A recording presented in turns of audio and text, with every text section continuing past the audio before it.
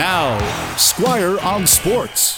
The Vancouver Whitecaps are in a very familiar spot right now. We've seen this movie before. They're about to miss the playoffs, barring some sort of late-season miracle, and do another moment of serious self-reflection to figure out what's gone wrong and who should stay and who should go. There certainly have to be changes to this roster. They will need to find a replacement for Lucas Cavallini. Despite leading the Whitecaps in goals this year, Cavallini has the on-field personality of an active volcano.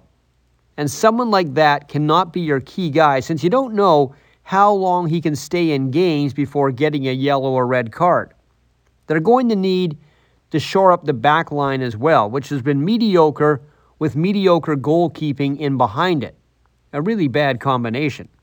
Losing goalkeeper Max Crapo to LAFC during the offseason was downplayed by the Whitecaps at the time, but in the end it did prove to be devastating. Not that the new goalkeepers are at fault for what's gone on, but Crapo saved games last year by himself. The biggest question, though, is will this season, despite winning that Canadian championship, cost Vanni Sartini his job as head coach? Now, you would hate to think so, given he's better known to peripheral sports fans than most of the Whitecap players are.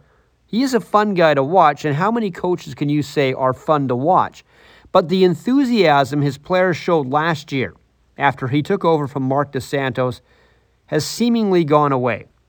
And there are concerns that Vanni's tactics and strategy are not working, and he's not keen on changing them. 3 players on the back line instead of 4 is one of those ideas that hasn't really worked. And there have been questions about how he's put together his lineups.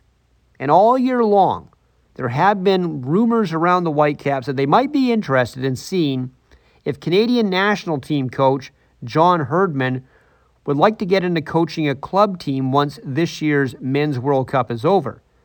And if he was interested, the Whitecaps might try to convince him that since he already lives in the Vancouver area, he should stay here and coach the Caps.